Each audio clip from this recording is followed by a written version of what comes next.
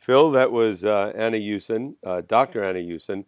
And one thing, I mean, her Stanford, Yale, I mean, this woman is very, very significantly credentialed. And Yes. not the first person to incorporate spiritual practice into her psychiatric practice, but certainly somebody that is popularizing it even more. Her Yeah. book, I think, will have that effect. And I'm in New York now, and you're in Los Angeles, and I know, I mean, if somebody wants to get psychiatric help, any type of counseling from a healthcare professional, and they want meditation or something along those lines, it's a heck of a lot easier now than it was in 1975. Because if you said the Well, word meditation back then, people would assume you needed psychiatric help. Would you agree? well, I agree, and I would add that in 1975 it was a whole lot easier than in 1965 or Right. 1968 Or when these things first. 1955, you would have got the Yeah. McCarthy era. They would have gone after you. Yeah. No, but it's funny you should say 1975 because by then there were a lot there was a lot of research already done at least on Right.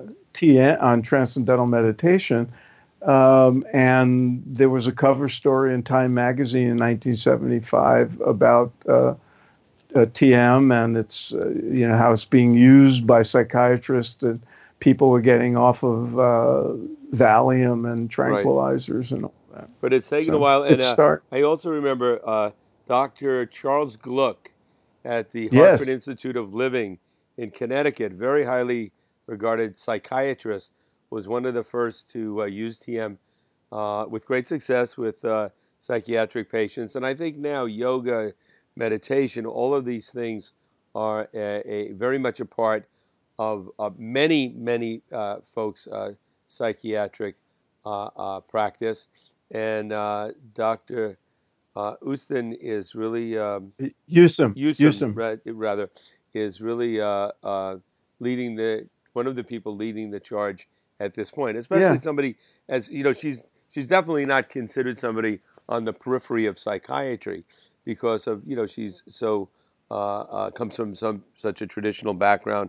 Even worked with a neurophysiologist and has approached it from every angle. What's also interesting with her is she's not promoting one type of spiritual practice, but really that's she right. works with and I would imagine somebody says, "Well, I'm Jewish and I've always been interested in the Kabbalah and Kabbalistic tradition. Let me look at that." If somebody, I like something that's totally secular. I don't want anything with any Hindu trace to it. Or another person, hey, I'm open to anything. So I think that that's helpful in that I think, especially when you get into spiritual practices, people can be sensitive about what practices they participate in. Yeah, and it's not just meditative practices, but Mm, it's psychiatrists and psychotherapists have been open to the fact that people's religious life, their spiritual approach to their lives,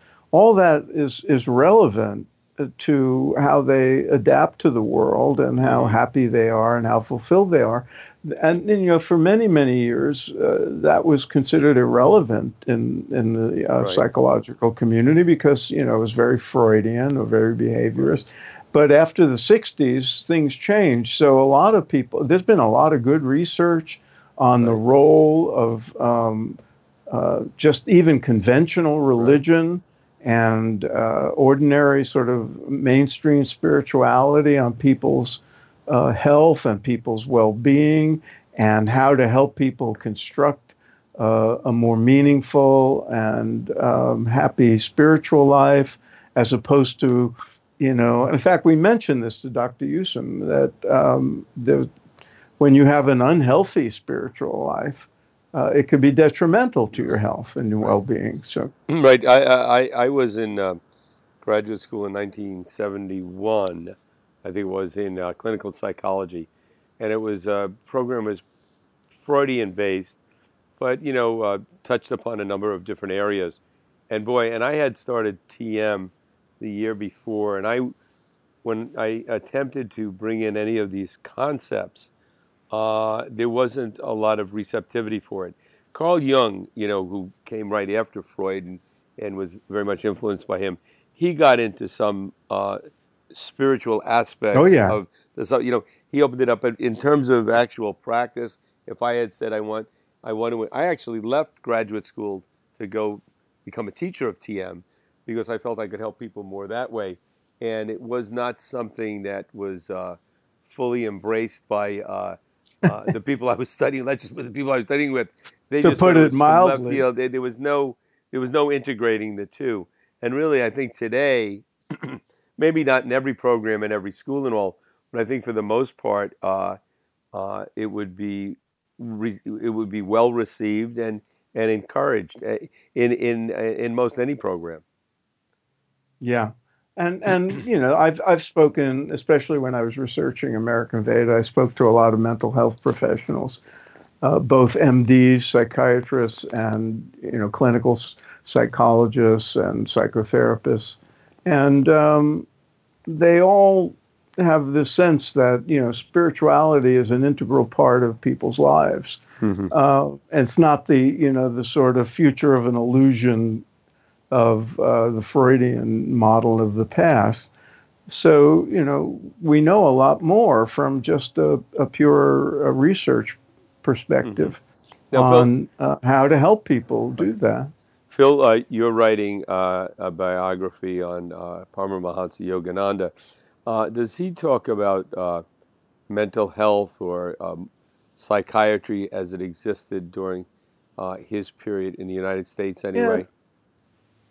that's a good question. He certainly was like the gurus who came 30, years after he did, or 40, was aware of the need to speak to Americans in their own language and in their own uh, idiom, and address their own needs. So he used the language that we think of as psychology, but not in a formal sense or like using jargon or anything. Hmm. But he talked about being happy. He talked about um, ridding yourself of bad habits. He talked about the power of the mind. He talked about the subconscious.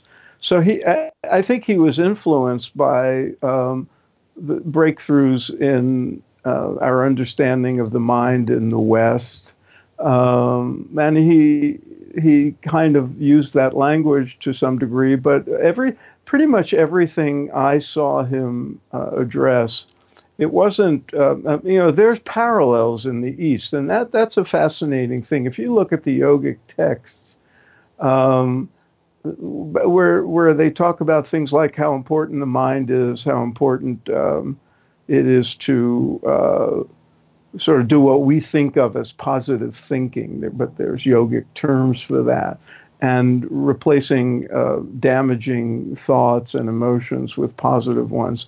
There are parallels in the yogic literature to certain methods that psychotherapists would Hmm. use. I find that very interesting. Right. So the language might have been psychologized for Yogananda as it was Hmm. for many of the gurus who came later. But conceptually, it was very consistent Right. with, I mean, this is subject matter we should delve into more deeply in future yeah, interviews, and also another area to get into, not now, but in the future, is just a big part of Western mental health care is from the pharmacies, from yeah, pharmaceuticals, and obviously that's being tremendously overused and abused. But as Dr. Yusum said, I mean, there's a place for it. So yep. for future interviews. Okay. Phil, till Yes, next sir. time. Okie dokie. Dennis from New York and Phil from Los Angeles. Today, anyway. We could be anywhere. Okay. All right, next time. Have Bye. fun.